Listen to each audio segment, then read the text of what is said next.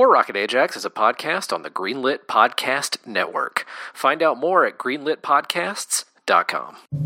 Clytus, I'm bored. What plaything can you offer me today? That's War Rocket Ajax to bring back his body.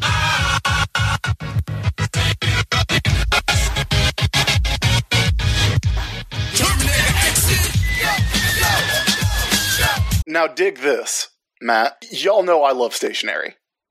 Y'all know I love to take notes. I love to write. I love to write on paper. I love to write in notebooks. Matt, what'd you get me for Christmas this year? I got you notebooks and pens and organizers. Correct. I love it. And I find that it genuinely helps me remember things better as opposed to typing them or like putting them on a text file or whatever. Actually writing something down physically helps me a lot. It helps me organize my thoughts. It helps me get my work done. And ever since I got my new iPad and I got the Apple Pencil with it, I have been doing that on there, and that's great. The only problem I've had with it, it doesn't quite feel like writing on paper, which is a feeling I like. We have the solution to that problem. That's right. Paperlike, as I mentioned at the top of the show, it's a screen protector for your iPad. It uses a proprietary technology called nanodots. With those nanodots, you feel the natural resistance of paper on your iPad screen. It is a paper-like feeling on your iPad. So if you're drawing, if you're taking notes, if you're using your iPad like you would a notebook, here's the way for it to really feel natural. And Chris, I know you love that. You have an iPad, you got a paper-like, and I'm sure it feels just right for you. It does. It feels great to use. Also, Matt, you know I'm very particular about paper. I have specific brands of notebooks that I will and will not use, and paper-like feels good on the iPad.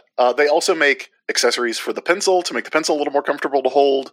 They make accessories to help you clean the iPad as well. They've got it all. The ability to handwrite notes in a digital form is great to begin with, but getting that extra tactile feeling that makes me happy while I do it, that gives me that little dopamine, that little serotonin burst that I like to have, is fantastic. The latest version of the Paperlike is manufactured in Switzerland using high-quality plastic foils designed for maximum picture clarity. You're not going to lose any of the definition of your iPad screen if you put a Paperlike on there. And these foils are developed exclusively for Paperlike products. It also always comes in a set of 2, so you have a spare. Look, we know a lot of artists listen to this show. If you're an artist and you're looking for a way to make drawing on your iPad feel a little bit better, this is how you do it.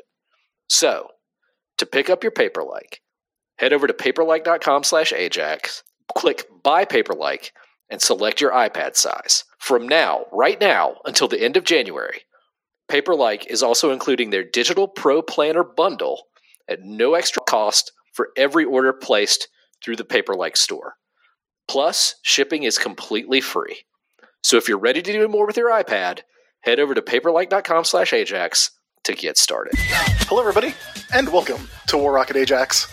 This is the internet's most destructive comic book and pop culture podcast. We are your hosts. My name is Chris Sims. With me, as always, is Matt Wilson. Matt, how are you? Chris, I'm doing well because I have listened to the will of the people. The people have spoken, and we have a very special episode this week, which we'll talk about in a minute. How are you doing? Matt, I'm good. I am, in a very real way, better than I have been in quite some time. Yes. And part of that, of course, is because, like a very wise man once said, we got to give the people what they want. And that's what we're doing in this episode. But we'll get into the other reasons why in a moment. Matt, why is this episode, why are we at the whims of our listeners this week? We often are, but that's true. In particular, we are this week because after we discussed it at length on last week's show, based on a listener question, I put up a poll asking if we should do special monthly episodes of Ajax where we go through the Mark Grunwald run on Captain America, and the results were overwhelming. Yeah, it was a landslide. I believe it was 81% to 19% in favor of us doing these episodes. So this is the first of them. This is the first one, and several people on Twitter asked if we could let them know what issues we're going to be reading ahead of time so they can read them, and it can be sort of like a book club kind of deal. And I'm happy to do that. So as soon as we finish recording, I think tonight, or maybe tomorrow morning, since, relatively late on a Thursday night, I'll let everybody know what we're reading this episode, and you can, hopefully you'll have read them by the time you listen to this.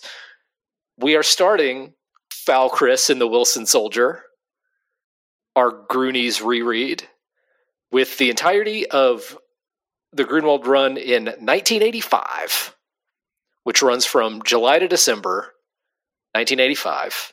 That's issues 307 to 312.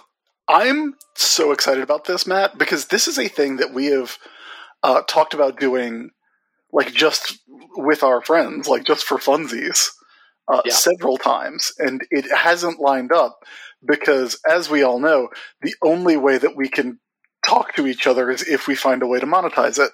So I'm really excited about this. I really look forward to everybody doing this deep dive along with us, and maybe even getting some of our friends. I would love to have Elle back. I'd love to have Chris Rowling, David Wolkin. Those are all people that we've talked to about, hey, let's do Mark Grunwald Captain America Book Club, because it is a 10-year run.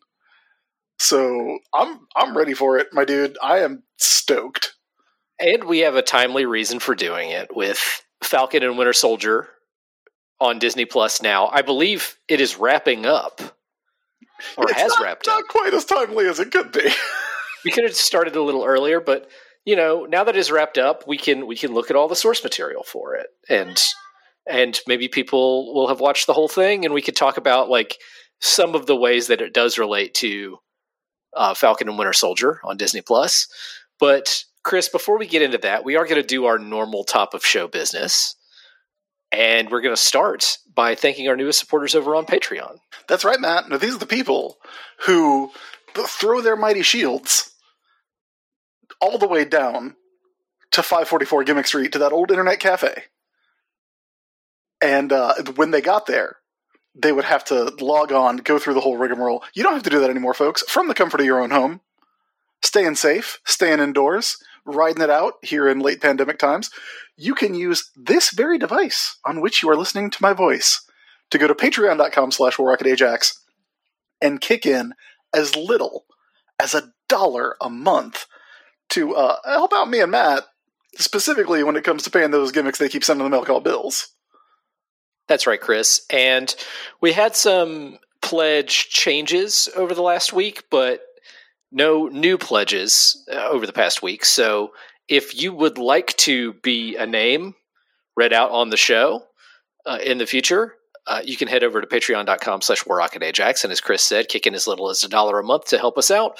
We currently have over 400 patrons over on Patreon who are helping us. So if you would like to join that elite group, you can do so. And the gang. The Gimmick Street Gang, which the T-shirts just arrived at my house. That's very exciting. I have the new T-shirts for 2021. They're going to be sent out soon to the people at that level. It's very exciting. But if you're not at the T-shirt level, you can get other cool stuff. You get ad-free episodes of everything that we do, every show that we make here at Kaleidus Media, War Rocket Ajax Weekly, Every Story Ever Monthly, Comics Catch Up, Movie Fighters and Snack Situation. All that stuff goes into your feed. On Patreon, ad-free, you also get bonus audio if you're at that level, and bonus writing from Chris. Castlemania, his video game review series of every Metroidvania he's ever played. There is a reason there hasn't been one in a minute. We'll get to it soon. All that is on Patreon. Also, you get other cool stuff like line stepping privileges for our after interview segments, and more as well. So if any of that sounds like it's of interest to you, you can head over to Patreon and kick in some cash. If you're unable to do that, we more than understand, because the times remain unprecedented, even here in late pandemic. You can do other things to help us out. Namely, you can head over to the podcasting app of your choice and leave us a 5-star review. The more positive reviews we get, the more eyeballs there are on the show, so that helps us out. So leave us a review if you can, or just tell your friends about the show. Get on social media, say, hey, there's this podcast I really like. You should check it out. And hey, that would be a big help to us too. All right, Chris, now that we have taken care of that business, let's do some checks and recs. Let's do it. Chris, what are you checking in with this week? Buddy, it's done. I got the jab. Shot number 2 has been put into my body. We're recording this on Thursday night at around 9:30, as we always do, as we usually do. I had that shot on Monday. I am almost fully recovered from it. When my wife got the vaccination, her second one, she was just like in bed all day with fever and chills, and then kind of shook it off at the end of the day. I didn't get anything that severe in terms of side effects, but I have ached like I have worked out super hard for the past 3 days. Like, my joints are achy. I did actually take Tuesday off to just kind of like spend in bed, and like every time I got up, I would be like, no, I don't think vertical's happening right now. So I would go back to bed. I finished Children of Morta, so some good came out of it. That's why I haven't gotten a whole lot of writing done on my side projects of late. But I will say, now, Matt, you haven't had your second one yet, right? I am 1 week away as we are speaking. Oh, buddy. That means we're like 3 weeks away from JJ's. Yeah. I actually planned a vacation with Marlene for basically the week of my birthday, because we're both going to be... Marlene was fully vaccinated like 2 weeks away from her second shot today. She's good to go. And she also, I think, reacted much like you, where it was like not immediate and intense. It was a couple of days of feeling bad. Yeah. I'm very excited because like 10 days after my shot is opening day for the Bulls. It's scheduled, at least. And the Courage, my 2 beloved North Carolina sports teams, will be shortly thereafter. So I'm like, I could, like, that's about the recommended wait time. I think I can do it. I think I would be safe to do so. So I'm really excited. And I will say, like, if don't think I am trying to scare you with these side effects. Folks, get vaccinated. Get the shot. Get vaccinated. Take the day after off if you can. And because you will not feel great, probably. But hey, here's the thing: you're not actually sick. Like, that's the interesting part of it. You're not actually sick. It's just your immune system figuring out what secret techniques it has to use. Now, I understand fever. I don't really understand why my body was like, let's see if making the knees hurt solves this one. But they don't tell me how to do my job, so I try not to tell them how to do theirs. But yeah, get the jab, everybody. You'll feel better. I drove home blasting the 70s classic rock, feeling happier and more in control of my life than I have in over a year. So get it. Please do so at your earliest opportunity. Matt, what are you up to this week? Well, Chris, in anticipation of being out in public again, I'm sprucing up that wardrobe, my friend. Ooh. Now, well, let me specify what that means. My wife bought me some clothes. And, like, I'm doing things now that I have not done within the last year. Like, because I can see the light at the end of the tunnel, like, I do have new clothes. I'm not a shorts wearer typically, but I have some pairs of shorts to wear for the summer that like I can take on vacation with me when I go on vacation. But I'm not ready to be in a hotel just yet. We did rent out an Airbnb, but we are going to go to Charleston, the Charleston area, eat outside at restaurants and shit. And so I will have new clothes to wear there. And we're doing like gardening, and we're going to do some work on our house and paint and stuff. And it's nice to just like feel like some stuff is starting fresh, you know? Yeah. So that's kind of where my head has been this past week. Trying to do some stuff to get ready for the world again. It's a weird feeling, right? Yeah, it's weird for inertia to end. Yeah. Like to gain some momentum back. Yeah, absolutely. And everybody out there, keep in mind, all of us just went through a year.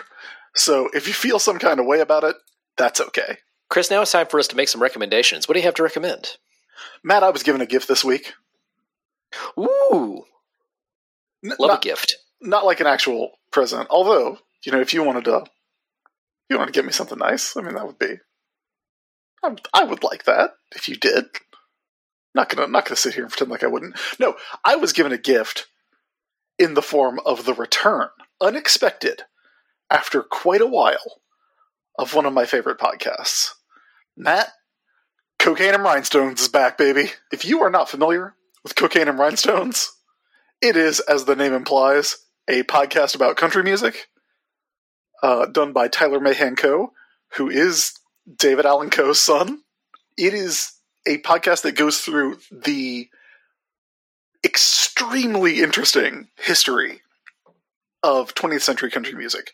The first season had some amazing episodes. The one about Harper Valley PTA is really amazing. The one about Loretta Lynn singing about the birth control pill and how that got Loretta Lynn banned from a lot of radio stations and places was really great. The one about the Louvin brothers, who famously did the album Satan is Real, that at least two people we know definitely keep that on their phones at all time, the album art for that one. Yeah. Because those dudes did straight up build a devil, like a devil effigy, and then set a tire fire in their backyard to get that album cover. If you've never seen the album cover for the Louvin brothers' Satan is Real, folks, you're in for a treat. This new season starts off with a really interesting episode about Starday Records, which was the first label to brand itself as like an alternative to the Nashville sound. It was the anti-Nashville sound. It was real country the way it used to be. And it is a highly enjoyable way to spend 2 hours. This season has a theme that I'm really excited about finding out what it is, because Tyler Mahan Coe has been very vague about it and said that people will probably figure it out over the course of the next few episodes. It's back, and it's going to be bi-weekly. And even if you are not a fan of the music, I really think the history of it is really like well worth the listen just for how fun it is. The exception to that is the third episode of the first season is called The Murder Ballad of Spade Cooley. That episode's really interesting. There is a murder described in that episode that, listening to the description, has haunted me legitimately ever since. If you are in any way squeamish and aren't into like very detailed descriptions of horrible things happening, when he says to skip ahead, let me tell you. And I will say, he does not go into the detail for what I think are gratuitous reasons. It is important to kind of understand it if you can handle understanding it. I could not, so I do regret listening to that bit. Other than that, a truly fantastic podcast all the way through. Highly recommended. highly enjoyable Cocaine and Rhinestones, Season 2, on your local podcatcher. Matt, what do you have to recommend this week to me and to the listeners? Well, I sort of telegraphed my recommendation this week on last week's show because I made it my check, but I hadn't watched it all the way through yet, and I didn't want to get ahead of myself. But yeah, it's my rec. It is Infinity Train Season 4. Now, if you haven't watched any of the show, because I've recommended the previous season of Infinity Train, if you haven't watched any of the show, watch those previous seasons because they're great. Season 4 does something really interesting, though, because seasons 1 through 3 sort of gradually become more about the mythology of the train, which, if you haven't seen any of the show, it's this train that is traveling through a completely desolate wasteland that is seemingly in an entirely different dimension from our own, that teenagers and young adults from our reality go to when they need to maybe fix some problems. And it's all about, going to this dimension to deal with your stuff before you can leave. And all of those last 3 seasons, like the first season was very character-based, and then it gradually got more and more about the train until the third season was about people who had been on the train for years. Like years and years and years, who didn't really remember Earth anymore. The only existence they were really familiar with anymore was the train. Season 4 is very character-focused again, but it's about 2 people getting on the train at the same time. These 2 friends who are in a band together. They're also Canadian, so there's a lot of jokes in this season about them being Canadian. Or maybe more specifically, not being American. They end up on the train together, and it's sort of like a first-time thing. It doesn't seem like anyone has ever gotten on the train with another person before. It's usually always just been individuals. So that's already a change. Also, this is set in the 1980s, not in the present day, like current seasons. So the way they get the mythology into the show this time is not to make it front and center the crux of the story. It's just stuff that happens in the background or stuff that happens as the character-based story is going on that you as a viewer realize is the history of the Infinity Train happening. Like, you're like, oh, I remember that character from previous seasons. Oh, that's how that happened. Like, it does some of that prequel stuff where it like fills in the gaps and explains stuff, but it's in a very smart, subtle, not hitting you over the head with it kind of way. That is, the kiss of a chef. It's so well done. And the character-based story is so good. Like, the character-based story is so good that the mythology stuff, like, you get it if you get it, but if you don't get it, it's fine. You can enjoy the story for what it is, I really like the way the story is told. It's such a quick watch. It's, 10 episodes and they're like 20 minutes each or shorter. And it's just such a good show. The only thing that disappointed me was that it was over so fast. Because, like, honestly, the day after I talked about it on the show, Marlene and I binged the whole rest of the season, like, the following day. Because we had to watch it. It's just that good of a show. I really, really like Infinity Train, and I want more of it now. I really need to catch up. I watched that first season and really liked it. So I need to put it on instead of watching what I have been watching, which is episodes of Star Trek lately.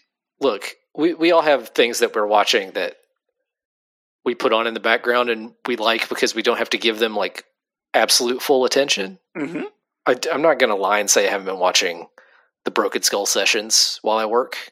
Can I recommend it? No. It's weird that you can't recommend it, Matt, because that's every guy's dream. That's every guy's dream. Ha-ho! Those are our checks and recs. Chris, it's time now to talk about some comics that came out this week. Let's do it. Chris, as we so often do on Thursday, we were messaging back and forth earlier today about the comics that we should talk about on the show. And you told me in no uncertain terms, Avengers number 45 rules. Yeah, Matt, it extremely rules. If you saw the cover to this, you would be like, oh, that's a King in Black tie-in. That's probably going to be about Null and the symbiotes and all the Venoms coming to block out the sun and kill everybody. Nope. That's certainly what I assumed. Yeah, incorrect. Not actually what that book is about. You know what that book is about? Dracula. It's about Dracula and Blade. Because apparently, if you didn't know, one of the things that happened when Null blocked out the sun was all the vampires were like, actually, vampires fight for Earth. So all the vampires started fighting all the Venom symbiotes. That's the best possible story. And then Blade started killing them because he's Blade. Yeah, there's a hell of a moment in this issue where Dracula, Dracula? Yeah, are you familiar with Dracula? I'm sure you're familiar. Dracula gives a rousing, heroic speech to a bunch of other vampires. And I guess he does it on TV also. Which is so rousing and heroic that people just send him blood. I believe it is. Was that supposed to be the synthetic blood, or was no? I guess not, because he does say like, "Oh no, everybody's excited. They sent us all the blood." People are just like drawing blood and putting them in blood packs and sending them to these vampires. Well, you know what? If Dracula saved your life, only so many things that you can reward him with. What happens is, you might remember from earlier in this run, Dracula now lives in Chernobyl, in the Chernobyl exclusion zone, with all the other vampires, because vampires can live there. That's great. They have applied for membership of the UN as a vampire country. That's exciting. But what's even more exciting is the UN accepted them with one condition. The condition is that Vampire Town has a new sheriff. It's Sheriff Blade. It's Blade. It's Sheriff Blade. It's Sheriff Eric Brooks. Buddy, that's exciting. It's good. And that's just one of several plot lines going through this issue. We've also got Ghost Rider telling the new Phoenix Echo that he's not afraid of her. And in fact, they have a connection going back for millions of years. That's pretty good too. Yeah, because, they were both on the Million Years Ago Avengers. Yeah, because the Phoenix Force and the Ghost Rider spirit, the spirit of vengeance, just were occupying different people back then. Yeah. Different inhabitants. Falcon and Zarathos. That's right. And also, we've got, every member of the Avengers, setting world records, but telling the computer that it has to delete that because they got to keep getting better. I thought it was just because they were getting annoyed by it, and, of course, Captain America is going to run the mile faster than anybody else can, because he's Captain America. I think it has to do with they're training harder than they've ever trained so they can defeat Null. And so it doesn't matter that they're breaking world records. They've got to get even better. They do have to keep getting better, because the vampires have a country now. Hey, Matt, it occurs to me, the UN and the Marvel Universe right now has a vampire country and Krakoa. Mm-hmm. That's got to be a weird, when the ambassadors to those places meet up. I don't know that it's that much weirder than the world we currently live in. That's an excellent point, Matt. You're probably correct. Moving on to another book that came out this week, the other big team book, Justice League number 60. came out, continuing the Brian Michael Bendis, Dave Marquez run on the book. And as we predicted, when this run started, Black Adam's joined the Justice League. Yes. Black Adam and Naomi from Naomi, the Brian Bendis book that was launched when he arrived at DC Comics. Matt, who drew that one? I don't know. I'll have to look that up. I haven't read that book. We probably should catch up on that. Well, I was going to ask if you had read it because something is revealed in this issue that I did not know because I did not read Naomi when it came out. That book was a graphic novel. I don't think it was released in issues. Okay. And I think that might have something to do with why we missed it. The art on that book was by Jamal Campbell. Ooh, yeah. I bet that's good. Yeah.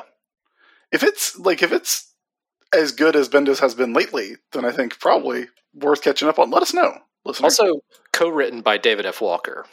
Ah, yeah. You know what? That's probably pretty good. Probably pretty. Oh wait, it was released in issues.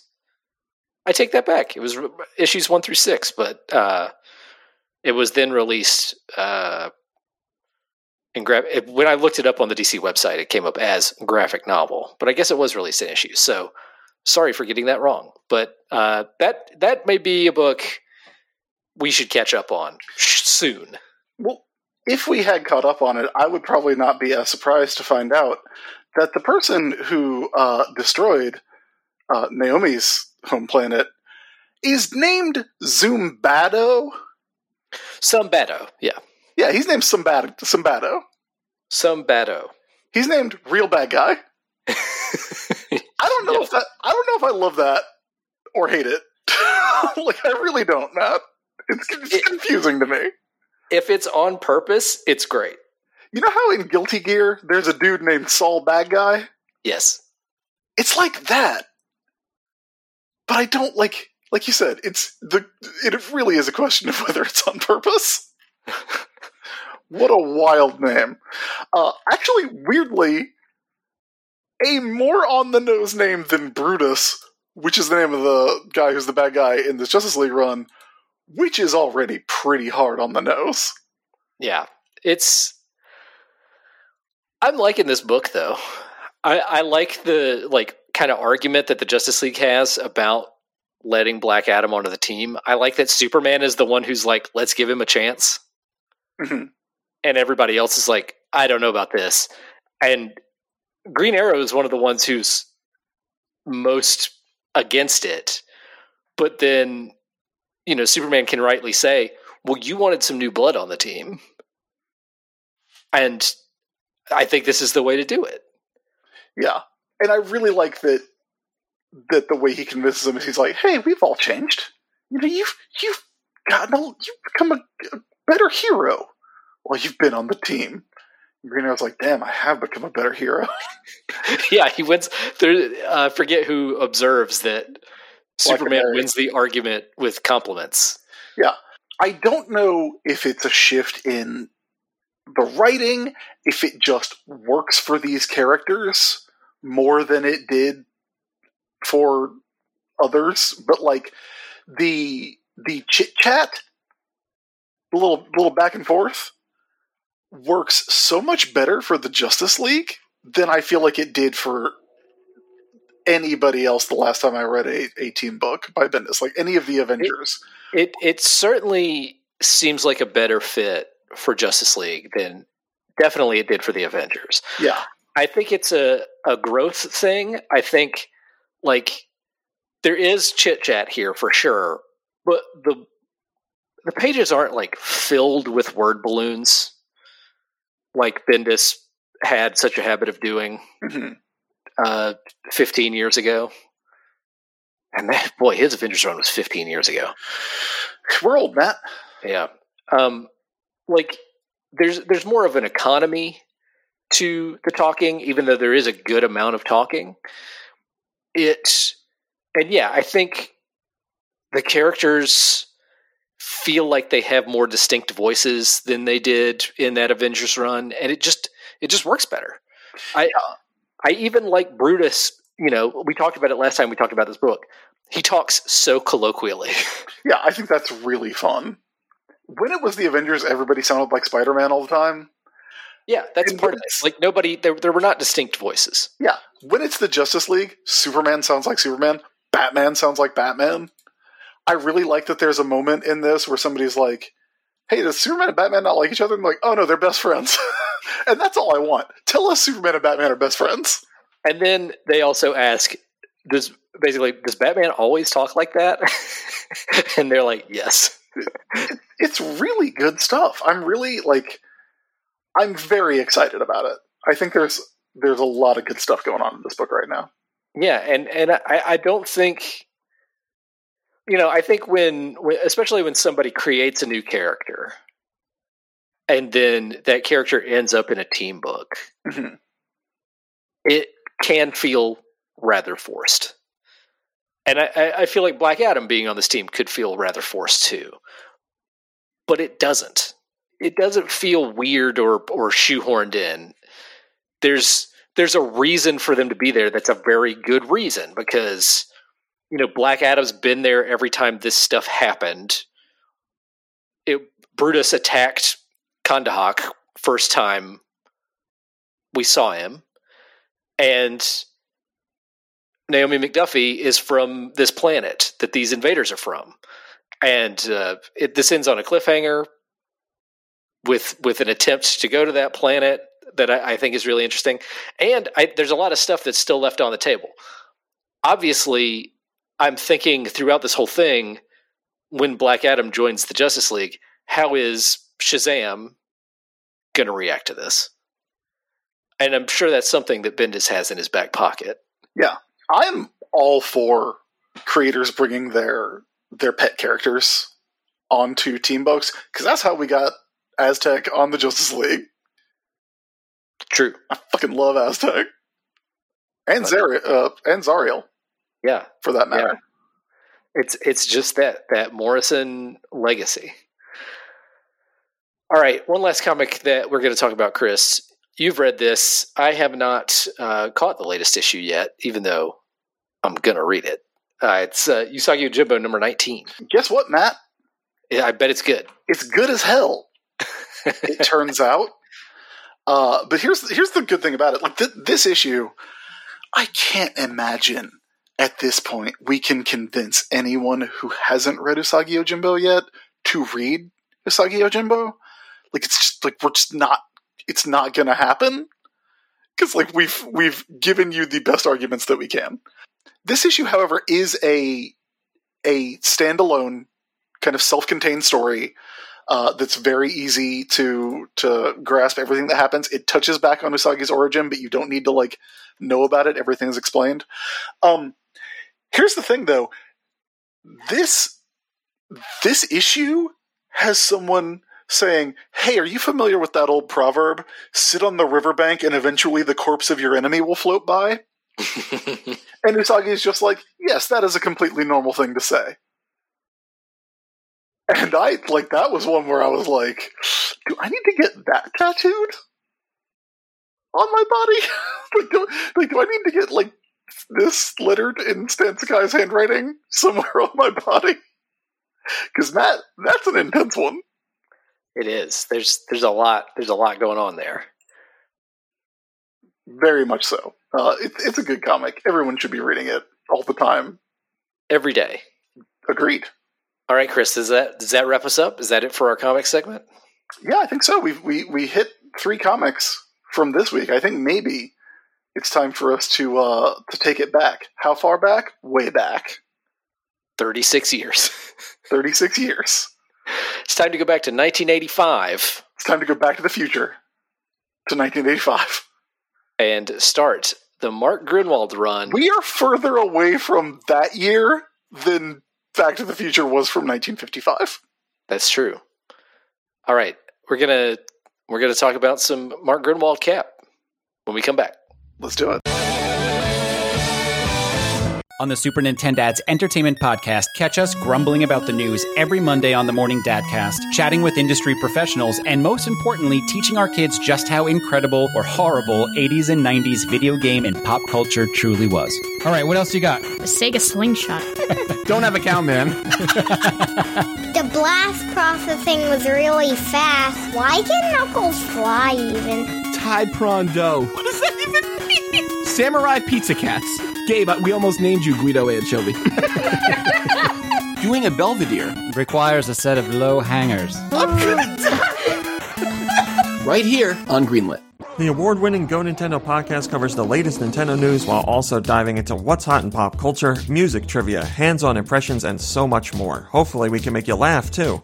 You'll find new episodes of the Go Nintendo podcast on the Greenlit Podcast Network every single week.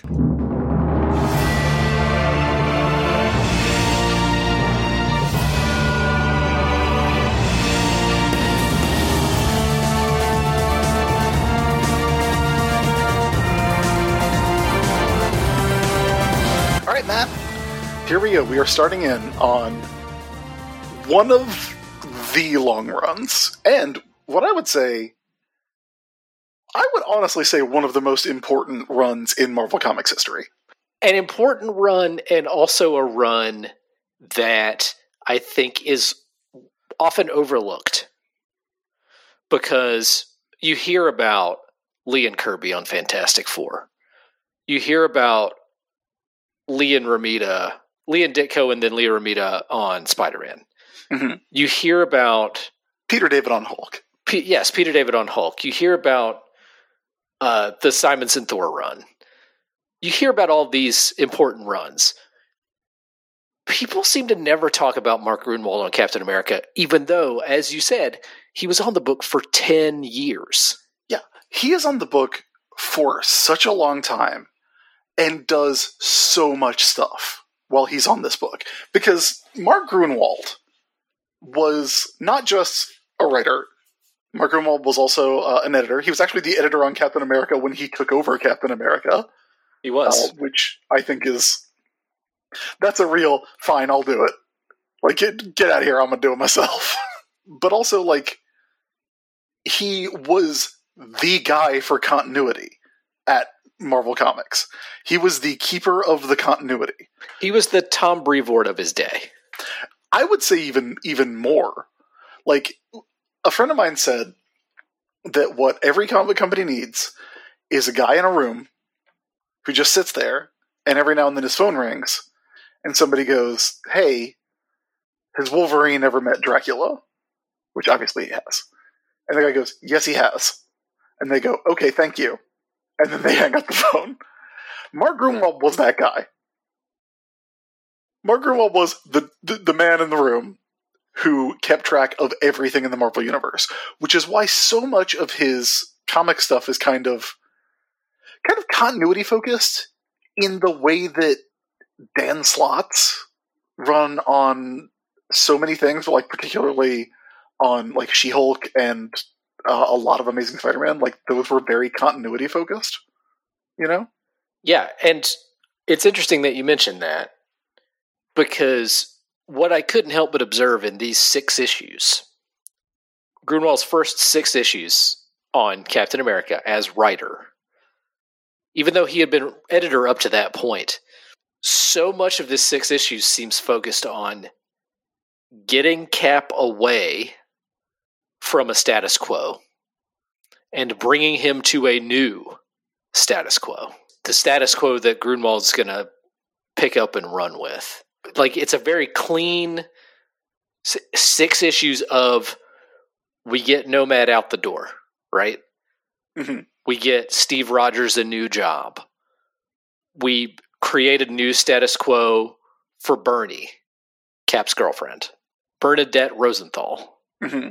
A lot of people not familiar with that character. Yeah, she's no Diamondback. Well, speaking of which, creating a whole new set of villains for Captain America. Yeah, boy. My dogs, my road dogs in the Serpent Society. Yeah, it really feels like Gruenwald is saying, like, we're going to do some new stuff here. Because even though he's had his paws on the book for a while before this, and the two writers before Grunwald were, for the first half of 1985, Mike Carlin is actually writing this book. Well known as a DC editor. Yeah. And then before Carlin, Carlin feels very much like a fill-in writer, I must say. For his, I think he's on for 5 or 6 issues. And before that, we had a pretty long J.M. DeMatteis run on Captain America. Yeah. I think his run was like a couple years. Paul Neary was drawing this book way back then. Like, Paul Neary was the Captain America art guy for a long time. He's good as hell, too. He's so good. And what's wild is that like, the person who I think replaces Paul Neary on this book, or is it at least is drawing the issues that I'm in right now, where I'm at, is Kieran Dwyer. Yeah. That shit slaps. Boy, it's real good. But yeah, you talk about Grunwald coming on and immediately doing new stuff, like giving Cap a mobile base of operations. We're going to get D-Man as a major supporting character before too long.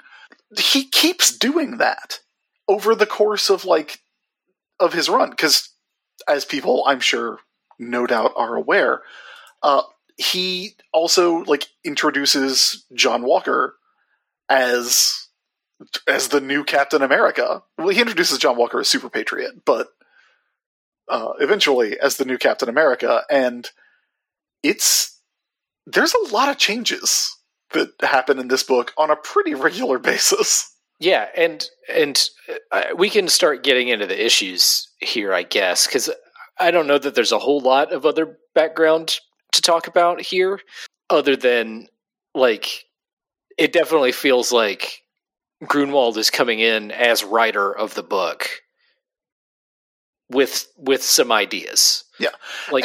It feels like maybe he had a thought that the book was not stale or not spinning its wheels before this, but not taking chances. It's made clear in one of the issues here that Grunwald thinks that maybe the book's not quite living up to its potential. Yeah, because when Captain America goes and gets his job at Marvel Comics, the editor of that book is like, yeah, the previous run on the book sucked, actually. Yeah. Which, boy, that's rough. Here's what shocked me, because I haven't read these issues in a long time, and I don't think I realized quite when the changeover in writers happened. So the first issue of the Grunwald run is 307. Mm-hmm. Does not come in on a big round number or anything. He's starting on 307. The issue title is Stop Making Sense, asterisk, with apologies to David Byrne. Not apologies to any other member of Talking Heads, which was honestly a problem for the other members of Talking Heads. But that's neither here nor there.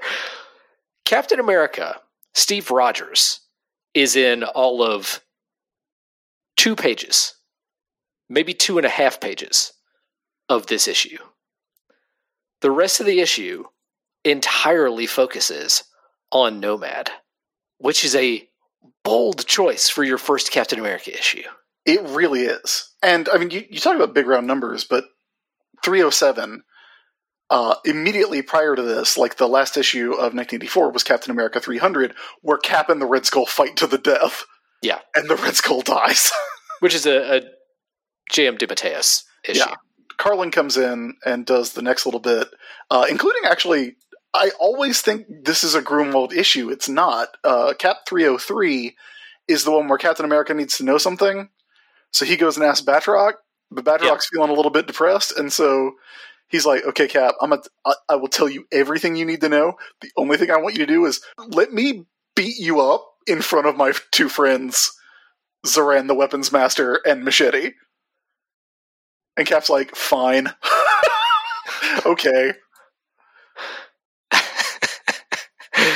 The Carlin issues are very interesting because they do kind of feel like Grunwald doing some stuff in there. Like maybe the editor has more say in those issues than is typical. I feel like if anyone is going to be a Grunwald guy, it's going to be the guy who then becomes, Mike Carlin at DC Comics, because that's the secret about Mark Grunwald, right? The not so secret. That dude loved DC Comics and never wrote one.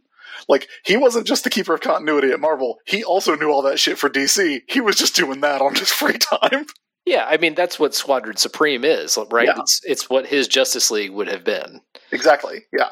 Before this starts, before we get to 307, the last Mike Carlin arc on the book is a team-up with Captain Britain, where Captain America and Captain Britain fight Dark Mage Modred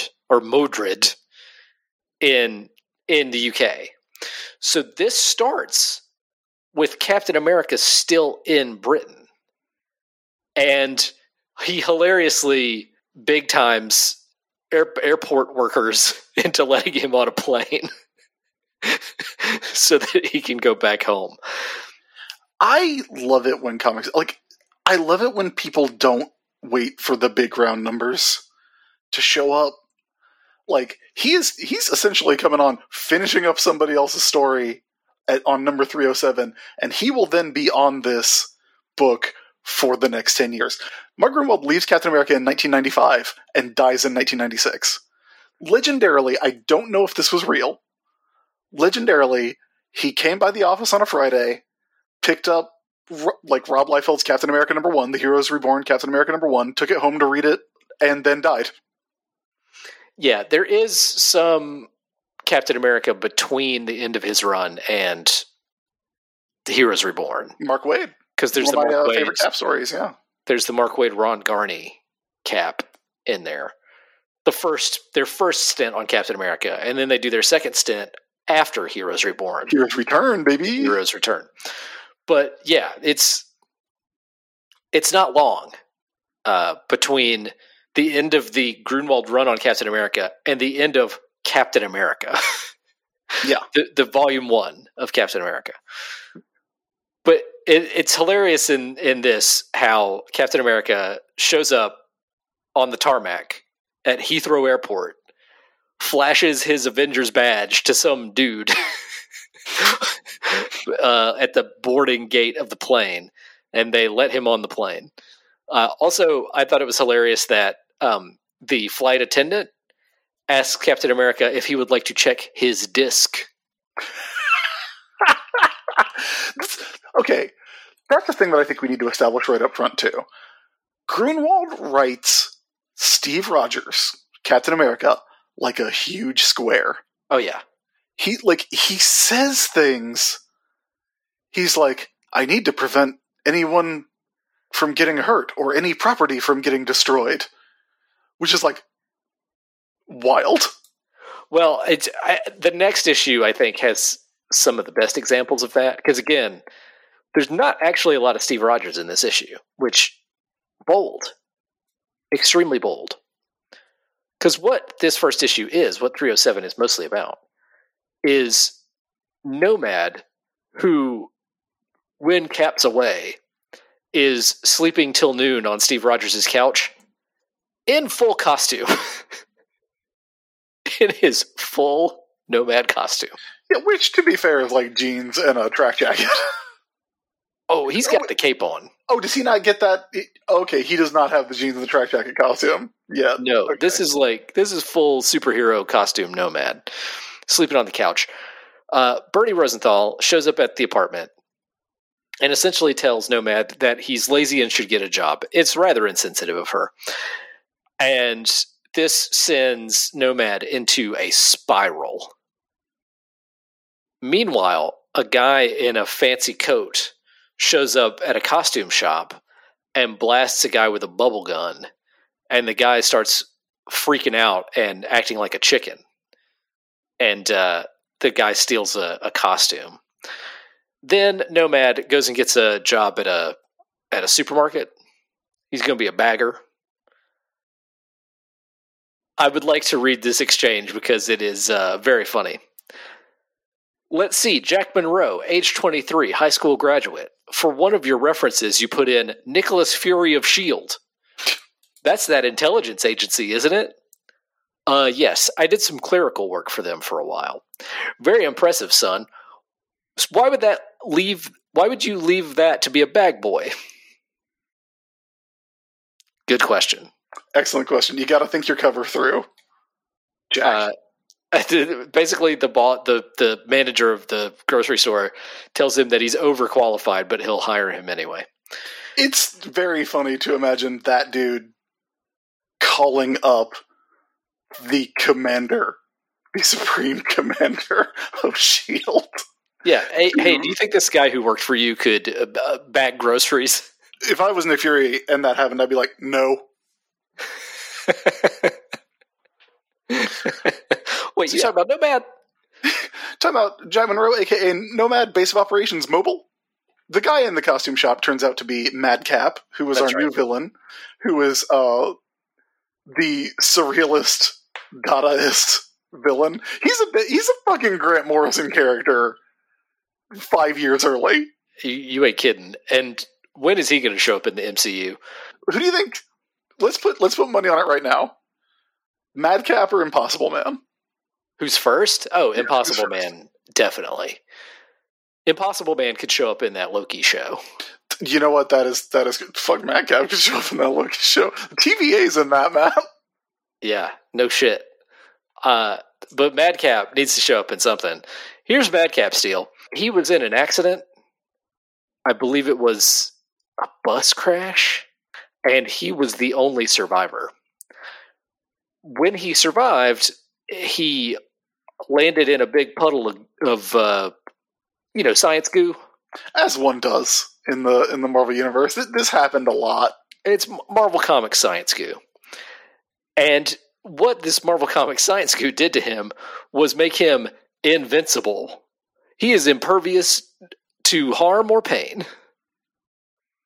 He can also make people act bananas with hypno eyes. Yeah. You know, like exactly what happens if you fall into science goo. Yeah. Nomad, who sees all this going on outside, all this pandemonium that Madcap is causing outside the grocery store, he notices this and goes and tries to stop him. But he also gets hypnotized, and he thinks it's by Madcap's bubble gun. He thinks the bubble gun is what's causing everybody to act so weird. But the bubble gun's just a distraction. Madcap can make you lose your mind just by looking at you.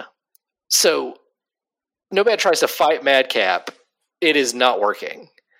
And he gets hypnotized, seeing himself as half Nomad, half Captain America. Nomad's going off the rails a little bit here. Yeah, Nomad's going to go through... The early part of the run is really focused on Nomad. And it's interesting. I'm at a part...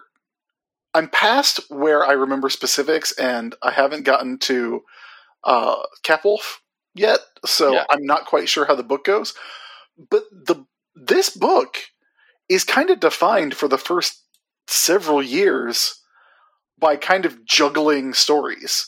We get a pretty long-running Jack Monroe story going alongside what Cap's doing, and then we get the John Walker stuff, and then we get that going alongside what Cap's doing. So we get, a lot of parallel narratives. Nomad gets fired from his job because he went out and did superhero stuff for 2 hours.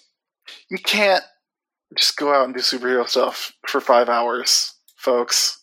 Yeah, it doesn't work out. And also, at his grocery store job, he flirted with this lady named Carmela a lot. She had to go to the hospital because of Madcap.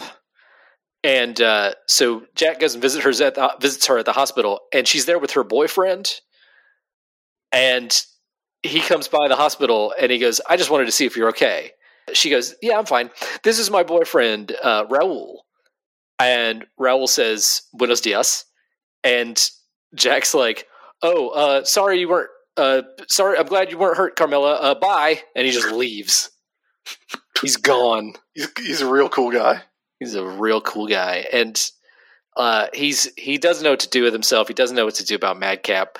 He goes back to Steve Rogers' apartment where he's been staying, and he decides he's out of there. He takes all his stuff and he's gone.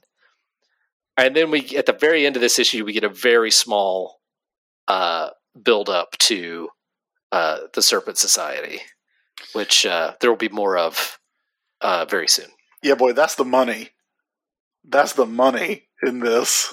Next up, we have issue 308, which is Secret Wars 2 tie-in. And I gotta say, I know that this run definitely gets a lot better from here. I don't know if it's by virtue of the fact that it was interrupted a little bit or what, but I feel like this issue's a little bit of a clunker. I like the armadillo, but it's not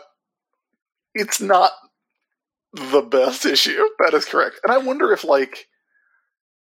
maybe like Grunwald's earliest issues are like, nobody wanted to come in and then have to do a tie-in and then like have to pick up where they left off like 2 issues later, and Grunwald just did it and wound up staying on the book for so long. Like, yeah. There's a part of me that wonders if it was that, or if that was even a concern for him. There's a little bit of narrative gymnastics here. We get an explanation. Like there's 3 pages at the start of this of Cap just thinking to himself about exposition while he goes through an obstacle course at the West Coast Avengers headquarters, explaining why he had to go to California from the UK instead of back to New York.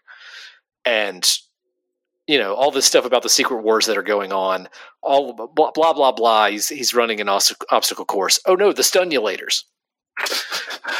Okay, to be fair, that's how many people who live in the Marvel Universe think about things all the time. He has a brief conversation about the West Coast Avengers with Hawkeye. Hawkeye and Mockingbird go off to like in a swanky event, and Captain America is left at West Coast Avengers headquarters by himself when he is attacked by Armadillo. Armadillo, a big old boy who looks like an armadillo. He is a human-sized and I guess somewhat human-shaped armadillo. Got some big claws on his hands and feet. Captain America makes pretty quick work of him. He lures him into a pit with a net after he learns that the Stunulators have no effect on him. Matt, them Stunulators, they didn't do nothing. They didn't do nothing. But he catches him in a net, and then now that he's caught, Armadillo has to explain what the deal is. And essentially, his wife, Bonita, had fallen deathly ill, and so he takes his wife to Dr. Carl Malice, who promises to save her, but only if the poor armadillo will subject himself to tests to be changed into a human armadillo. Yeah. You know, he straps him to a table with a James Bond ray pointed at it, and then he shoots him with it, and he turns into an armadillo man. Folks, it's just science. It's all a part of science. After this, Cap says, okay, well, why are you here? And Armadillo says, Dr. Malice told me I had to come to West Coast Avengers headquarters to get the remains of a guy named Goliath and bring him to him so that, you know, he could do some kind of experiment.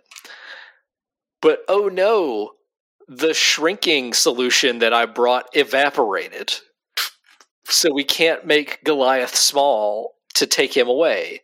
And Cap says, all right, why don't we go talk to Dr. Malice and, you know, you can explain to him that you lost your shrinking solution, and we can work this out. So Armadillo goes back to Dr. Malice's lab, and Dr. Malice is like, no, I need those remains. I need them now. Armadillo, kill Captain America. And Captain America goes, no. You're not going to do that, and you're not going to kill his wife. And so he basically breaks Dr. Malice's arm. And they end up in this weird impasse where it's like Armadillo doesn't want his wife to die. The only person that can keep his wife alive is Dr. Malice.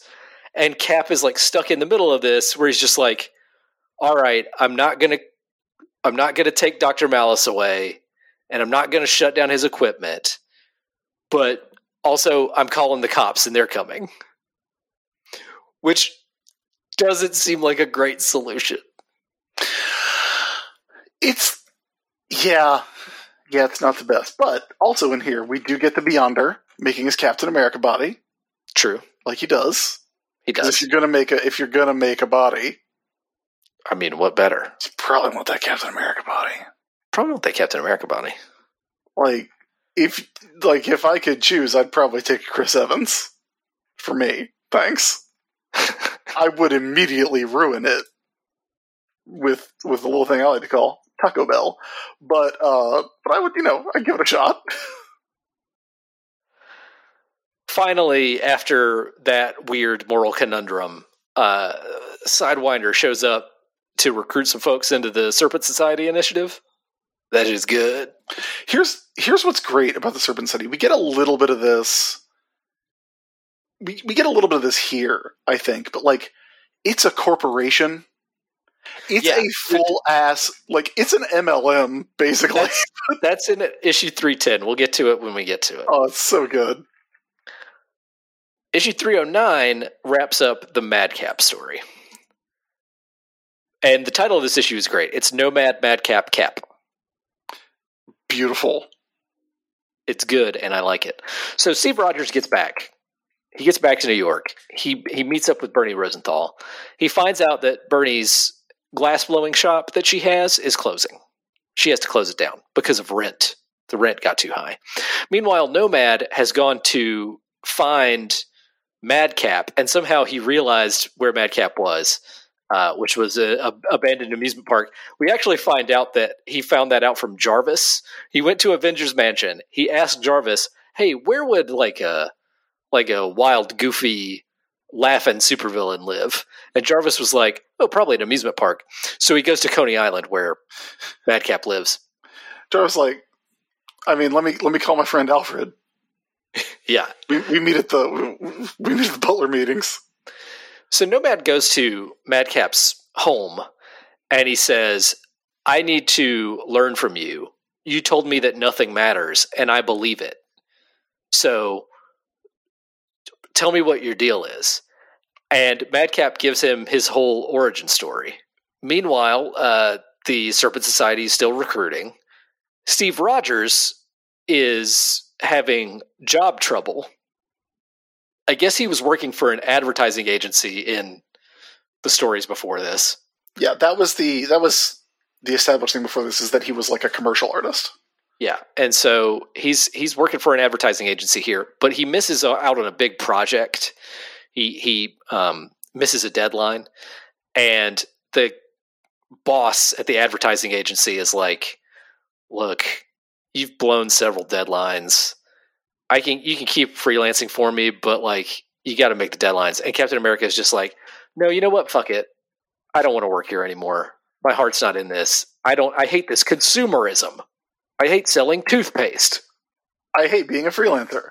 All my life I tried to get in, and now I would desperately like to get out." Nomad is following Madcap around, seeing Madcap do all his bananas work, and this was all a ploy on Nomad's part to finally defeat Madcap. He crushes Madcap's bubble gun, thinking that that's going to take away his power. It doesn't. He can hypnotize people with his eyes. He tries to hypnotize Nomad, but it doesn't work out. And Nomad does finally defeat Madcap. He binds his wrists and ankles so that he can't move anymore, and carries him away on his shoulder. And then we get Captain America, who has watched this whole thing as it's happened. He just kind of stood back and watched as Nomad defeated Madcap. Nomad's just kind of like, I need to go off on my own.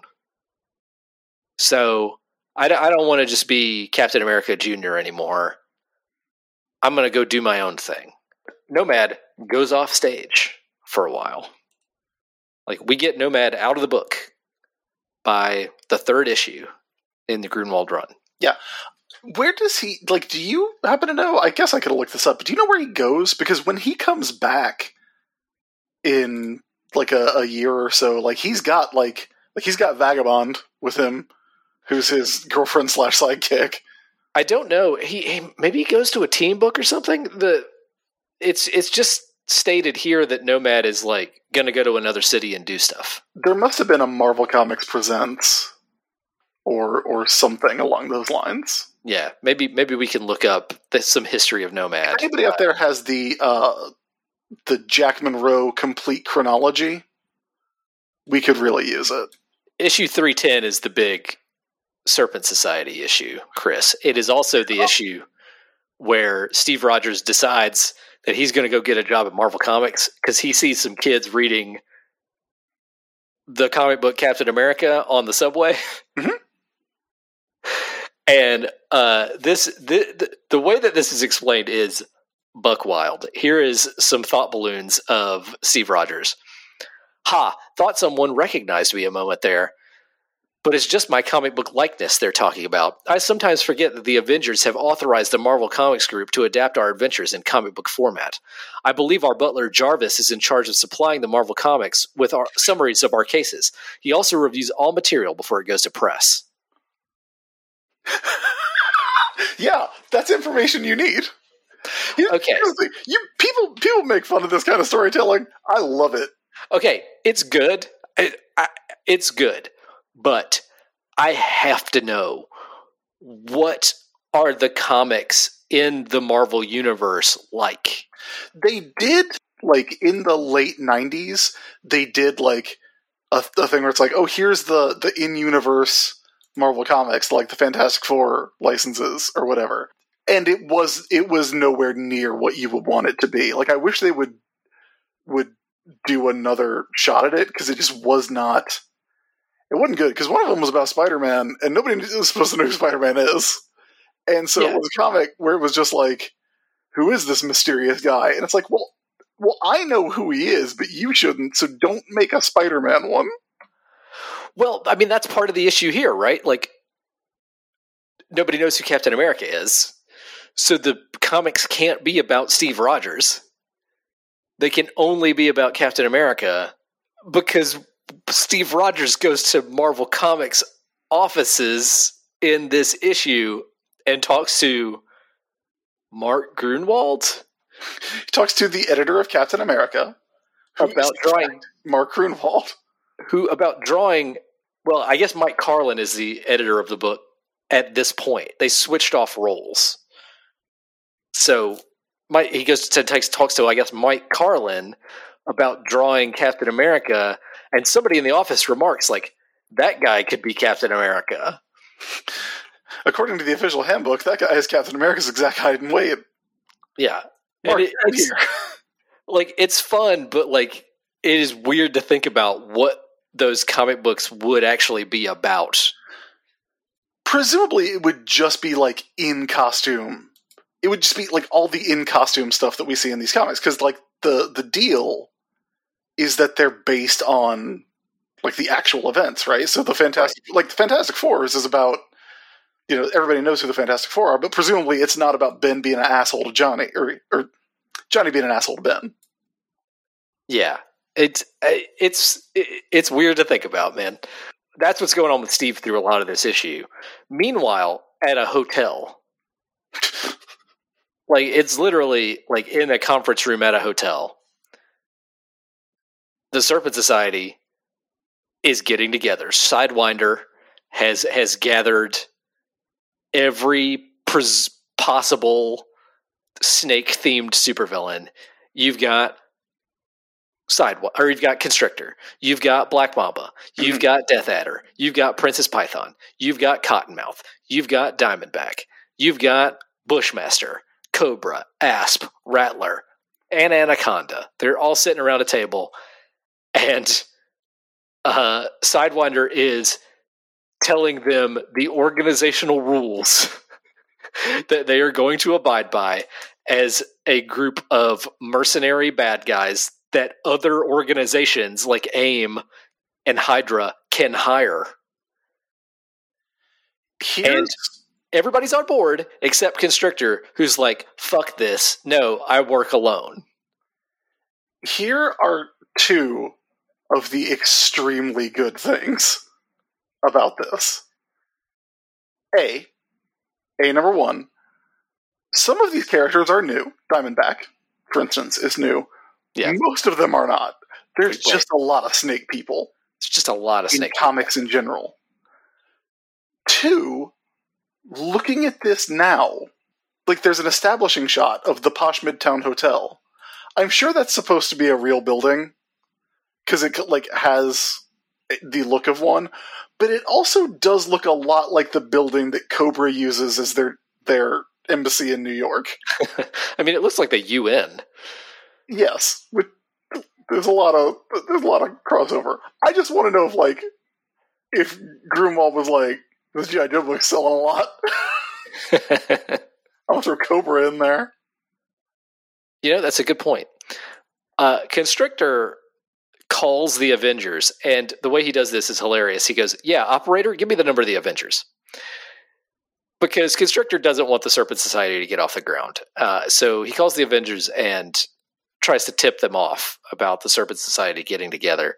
It doesn't take it first, but then after Cap goes to visit Jarvis, just as he's starting on his new drawing the comic book Captain America job, Jarvis tells him about, the Serpent Society. They're going to go steal a bunch of stuff at the Brand Corporation. So Captain America stops them in their tracks, but they still get away with the stuff that they're stealing, and he ends up just fighting Anaconda for a while.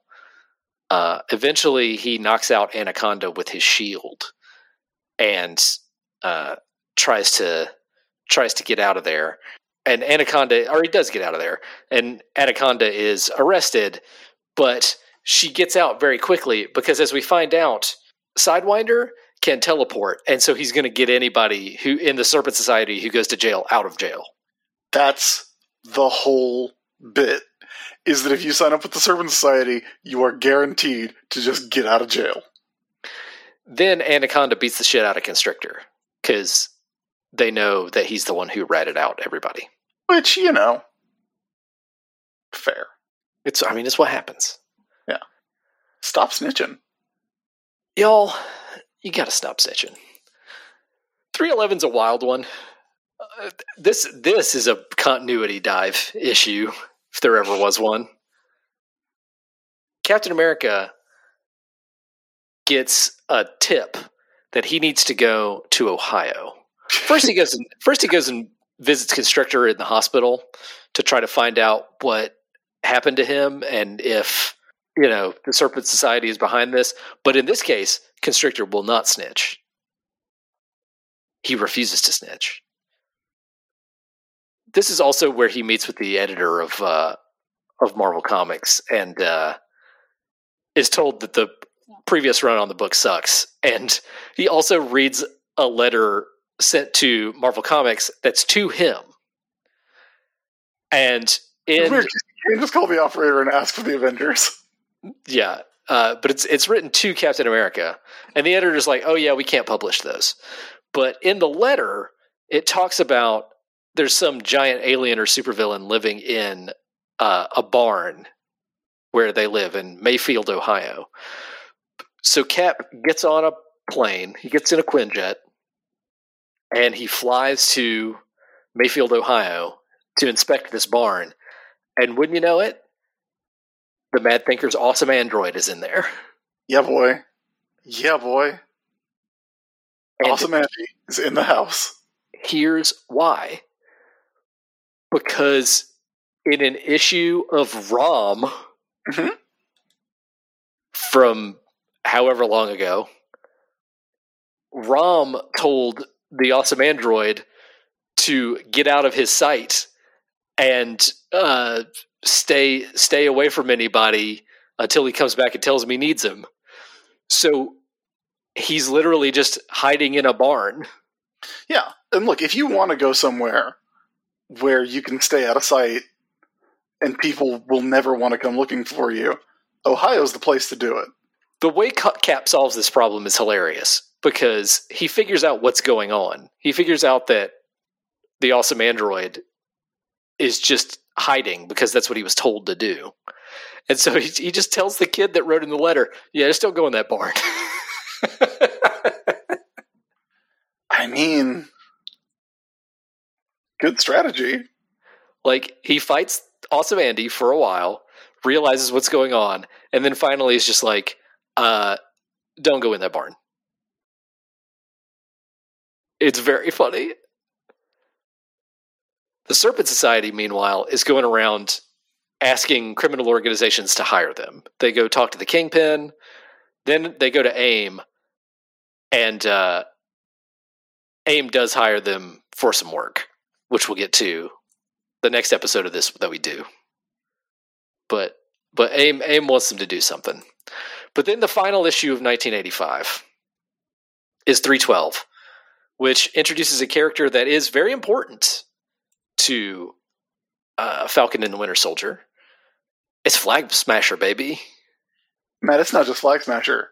It is Flag Smasher and the organization that I am incredibly frustrated they are not using the name of on that show, which is, and this is one that I know off the top of my head because I love it so very much, it's the Underground Liberated Totally Integrated Mobile Army to Unite Mankind. That's right, it's Ultimatum.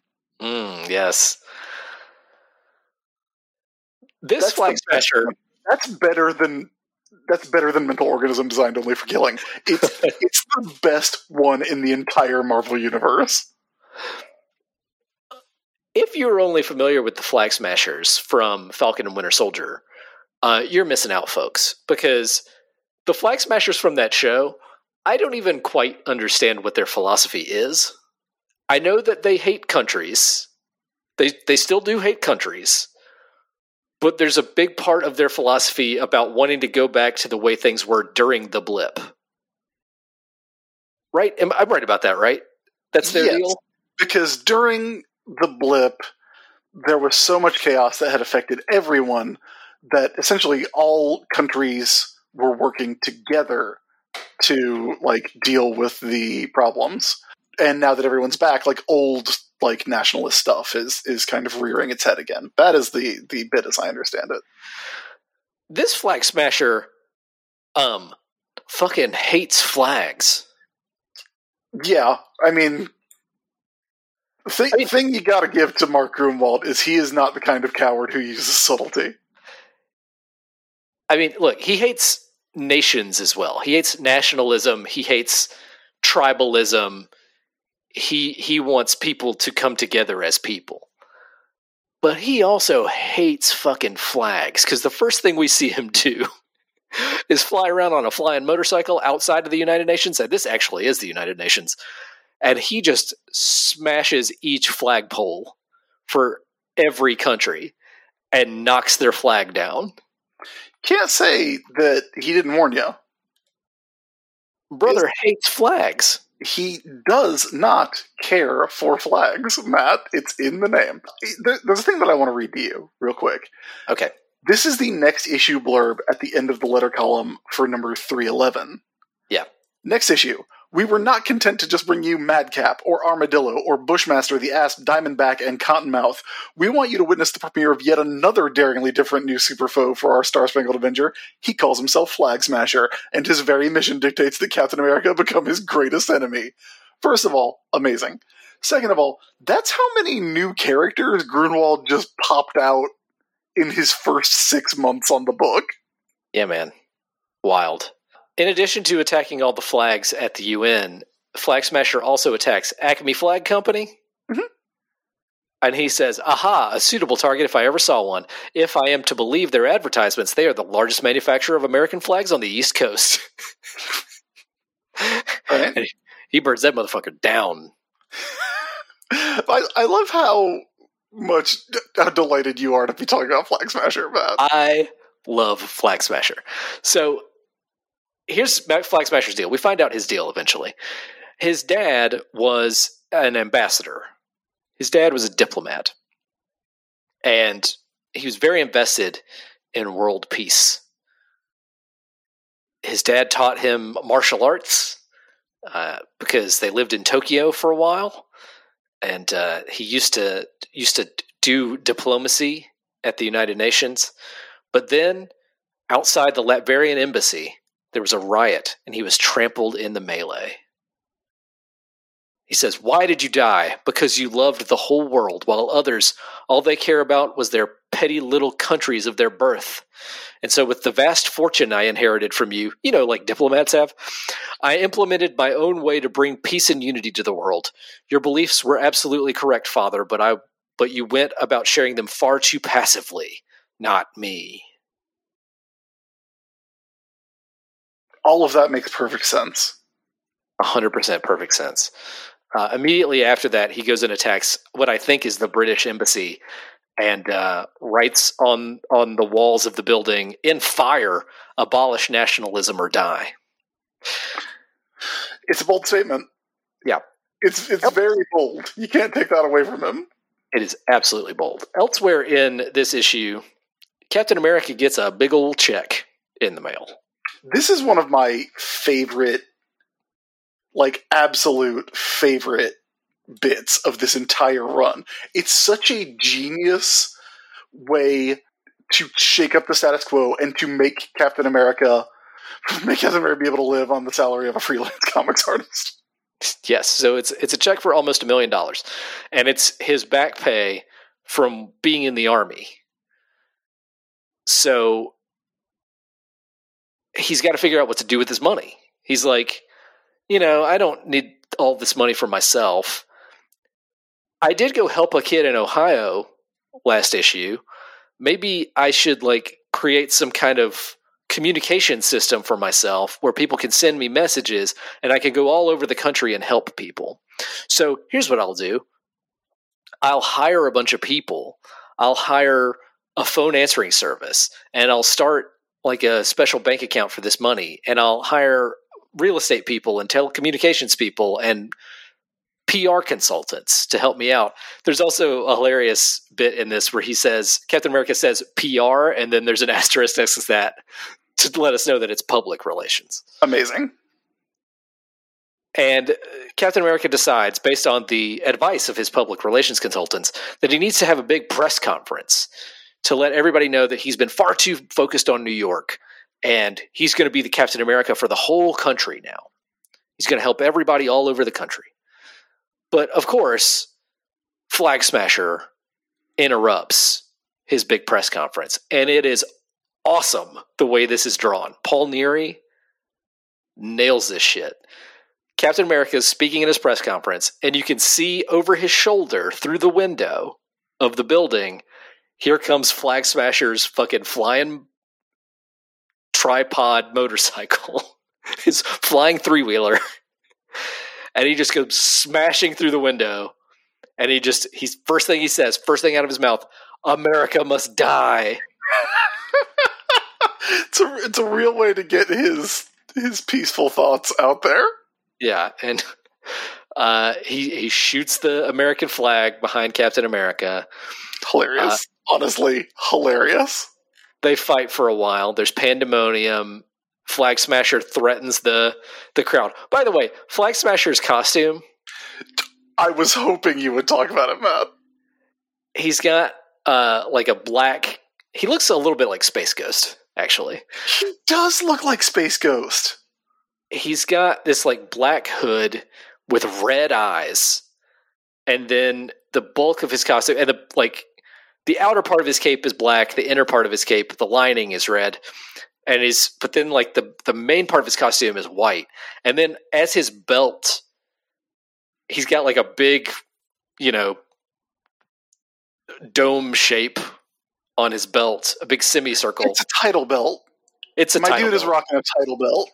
And on the title belt is a drawing of the world, because he cares about the world, not countries. Yeah. He doesn't like flags. He's okay with emblems. He's okay with maps. Although, hilariously, the map on his title belt is not of the whole world. It's of North and South America. Well, what is he going to do? The fucking Mercator projection? Yes, it needs to be the full Mercator projection. Because that's the UN flag, Matt. He doesn't hate the UN. He hates the nations. He hates the flag. Oh, that's true. He does hate the flag. He hates the flag. Maybe it should be one of those big world maps from the front of the classroom. That wouldn't look great on a belt. But you know what? We can workshop it. It needs to be the whole world. That's my one note about Flag Smasher's costume. So, Flag Smasher and Captain America have a fight. Then they have a debate. Flag Smasher explains his philosophy about how countries are bad. Patriotism is outmoded. He wants to destroy the symbols of nationalism. He must demolish anything that has to do with nations. He says, I am not against America in particular. I am against all countries. I am against the very concept of countries. I believe all men are brothers, sprung from the same primal parent tribalism, ethnicism, nationalism. These are all latter-day concepts that in our nuclear-powered world have become outmoded and dangerous. And hilariously, the crowd is like, hey, stop saying shit about America. It's very funny. Which I love. Because at one point he's like, hey, Captain America, stop moving, or one step closer and I will shoot indiscriminately into the crowd. Yeah. There's eventually somebody in the crowd goes, go back to Russia, you commie. And Flag Smasher, in a truly hilarious, beautiful moment, says, what? I'm not a communist. Weren't you listening to me? I hate the Soviet Union as much as America. It's so good. It's like that's what I was getting at when I was talking about how square he writes Captain America. Everybody else is hilarious. Yeah. Like, Flag Smasher is he's so exasperated that everyone he's talking to is just so stupid. Yeah, none of them get it because he's a very high concept villain. Right. He doesn't hate America. He hates countries. Wait a second, but you crashed through the window and said America must die. And he's like, okay, yes, America must die. But so should all other countries. Yeah, like, do you get it? No?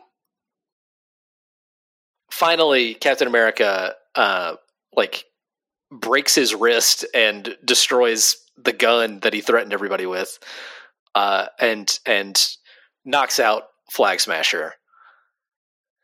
And he gives a speech that's like, there's nothing wrong with having a national sense of identity.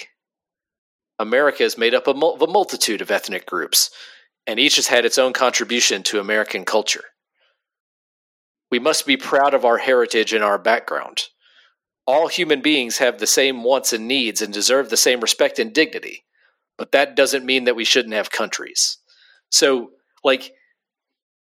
he finds a way to... This is very good, I think, tightrope walking by Grunwald. To say, yes, Flag Smasher had a point, but he took it way too far. Yes, everybody deserves dignity, but also cultural heritage is important. So that last Captain America speech, I think, threads the needle. It's very good. Everything I didn't like about the Armadillo issue, having an unsatisfactory resolution to the conflict, I love about this Flag Smasher issue. Because it's the acknowledgement that no one gets him. Yes. And he does not understand why it's so hard for them to understand. It's good. And a good way to end 1985. An interesting start. Far from the best stuff that we're going to see, but a pretty interesting start. I mean, like, a ton of new villains, a whole new status quo, getting rid of a bunch of stuff that had been a part of the book for a long time, including Bernie Rosenthal herself. Just a lot going on. Well, Bernie Rosenthal is still here, but things are changing. Yeah, things are rapidly changing. Nomad has been taken off the stage. I was going to say that we were going to do like a shorter stint of issues to start and then go annually after this. But after talking about these 6 issues, I'm thinking maybe we do 6 issues at a time. It might be worth it. And maybe we figure out where to break it, because we kind of have to do like all the Super Patriot stuff. Like, we don't want to stop in the middle of the Super Patriot stuff. We don't want to stop before we get to Cap 350. Like, that needs to be the end of an episode. Yeah, we'll figure out where we go from here. I don't think we can do whole years at a time, given how much we had to say about these 6 issues. Probably not. They're dense. 80s Marvel Comics. Boy, oh boy, there's so much happening. Like, I didn't realize how much it added to the time to read a comic just to have the thought balloons in there. I feel like the thought balloons added so much more to read in these issues. It's true. It is true.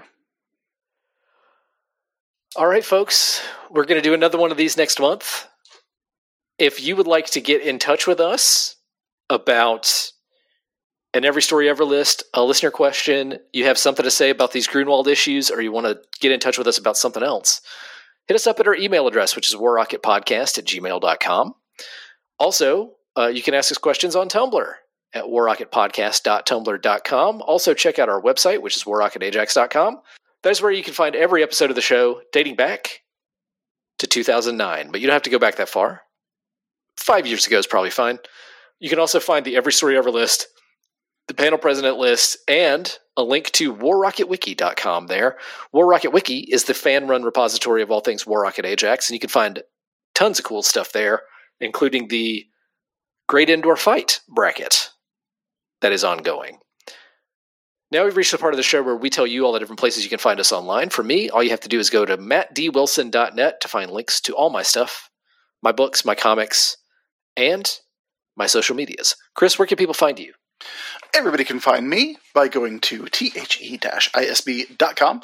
That is my website, and you will find links to everything that I do if you go there, and you can read stuff and listen to stuff. It's all there. It's all there. That'll do it, everybody. We hope you liked us talking about these Mark Grunwald comics. Yeah, if you have not read them, they're all the entire run is on Unlimited. I also believe if you want to shell out a great deal of money for 10 years worth of comics, I do believe they are in the Epic collections now.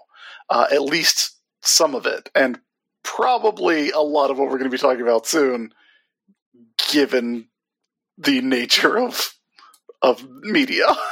See you next week. Have a great week, everybody. We love you. Black Lives Matter. Trans rights. Yeah! It's for every one of us. Stand for every one of us. It's time for the body, hand, every man, every woman, every child, every body flash. We owe everything to Flash.